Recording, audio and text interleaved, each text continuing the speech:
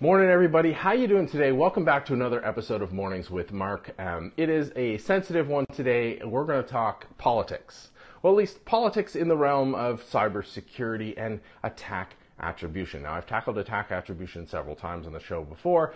For those of you that are newer to the audience, or just as a quick reminder, my educational background is in forensic science. I was a practicing investigator for a number of years. This is an area I know inside and out on the technical side, as well as obviously dealing with the overall ramifications of investigations. What I thought was really fascinating was we're one day from the U.S. midterm elections. So that's obviously high stakes in the world of U.S. politics and the impact on the U.S. and, by extension, on the world. That can change a lot of the political landscape down there.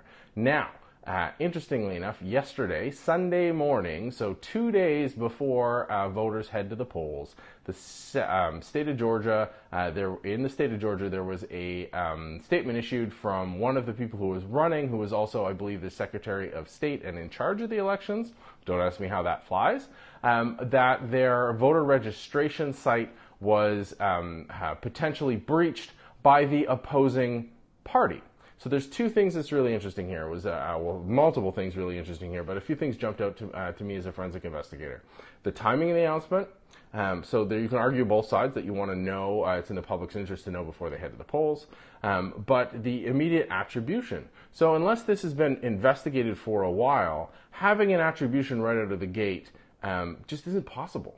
So this happens all the time, and the reason why I wanted to talk about it this morning, and what I mean by all the time is quick attributions or weak attributions happen all the time. And why I wanted to tackle it on the show today was that I think it's absolutely critical because, especially here, this is being used as a political weapon. Now, I'm not going to come down on either side of that, but I think looking at it from a technical issue is really important.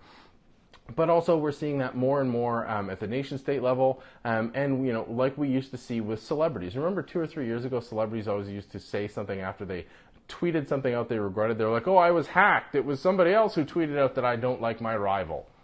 No evidence provided. And I think this is the underlying theme of today's show is going to be we need to see some evidence.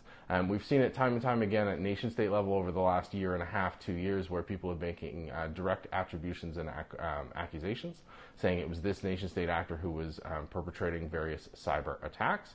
Now, don't get me wrong, it is possible to make a confident attribution, but you need a ton of evidence. And even then, there's a variance there's a level of confidence. It's not 100%. It's, I am highly confident, right? So this comes back to my years working as an investigator. You have to be very careful in how you phrase things. And this is what was interesting with Sunday morning's report coming out. Now, obviously, there's a huge amount of political motivation here, but it was an unequivocal statement as to who made this attack. No evidence of the attack, no explanation of the extent of the attack, but also an unequivocal statement of blame. Now, anytime you hear that as an informed, or at least now informed, reader or consumer of news, you should be very concerned. Unequivocal statements with respect to a cyber attack are extremely difficult to make outside of a situation where there's a confession. Obviously, if I say, I hacked you, that's pretty straightforward. You can make an almost unequivocal attribution of blame because I could be trying to steal somebody else's thunder and take credit for a hack. But attribution itself requires evidence not only from the breach system, it requires evidence from the system that was breaching and some intermediary points as well. You need all of this evidence to gather together to be able to connect the dots to say, this happened here, and this is the result, this is the attack, and it was started by this person or this group. When you're making just a claim like, oh, I think it was so-and-so, that's fine. You can speculate, you have theories. But when it's a statement of attribution, unless you're saying it is our hypothesis and we are working to prove or disprove said hypothesis, you can't make these claims. It's just not, you don't have the evidence or the technicality to back them up. Now, I could be wrong. In this case, there could be a mountain of evidence and they could have been investigating for a while and they could have it, but nothing's been released. So as you consume news, whether it's this particular one about this attack in the state of Georgia, or any other corporation or nation state that says, it was so-and-so that hacked us, you need to take that with more than a grain of salt, with a full shaker of salt, or a grinder if you're fancy, and you need to be able to say, hey, what is the actual evidence presented? Because until the evidence is presented, you can't actually make that assessment. You're relying on somebody who obviously, especially this case is a great example, that has an agenda. And when you have an agenda, investigations go awry. This is one of the things you always see in cop dramas, which they do pretty decently. But when people have a conflict of interest, or when people have an agenda or are too close to a case, they pull them off the case. The reason for that is that you tend to read into evidence what you want to read into the evidence, and that will sully your investigation. That will point you in wrong directions. That's not how you go about it. So I guess my takeaway today is read everything with a grain of salt when it comes to cyber attack attribution. Make sure you see evidence. Ask yourself what the motivation behind the people making the attribution would be. They may not be wrong, but you need to be clear and confident in the unbiased results of or unbiased data gathering and conclusions of the investigation.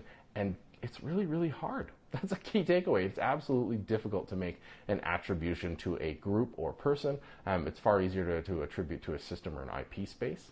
But even then, that doesn't tell you who was sitting there doing the work. So what do you think? Let me know. Hit me up online at MarkNCA for those of you in the vlogs, in the comments down below. And as always, by email, me at markn.ca. Again, ignoring the politics behind this particular one. I don't want to dive into politics that never ends well. And I don't have a horse in that race, so it's not up, like, it doesn't directly impact me.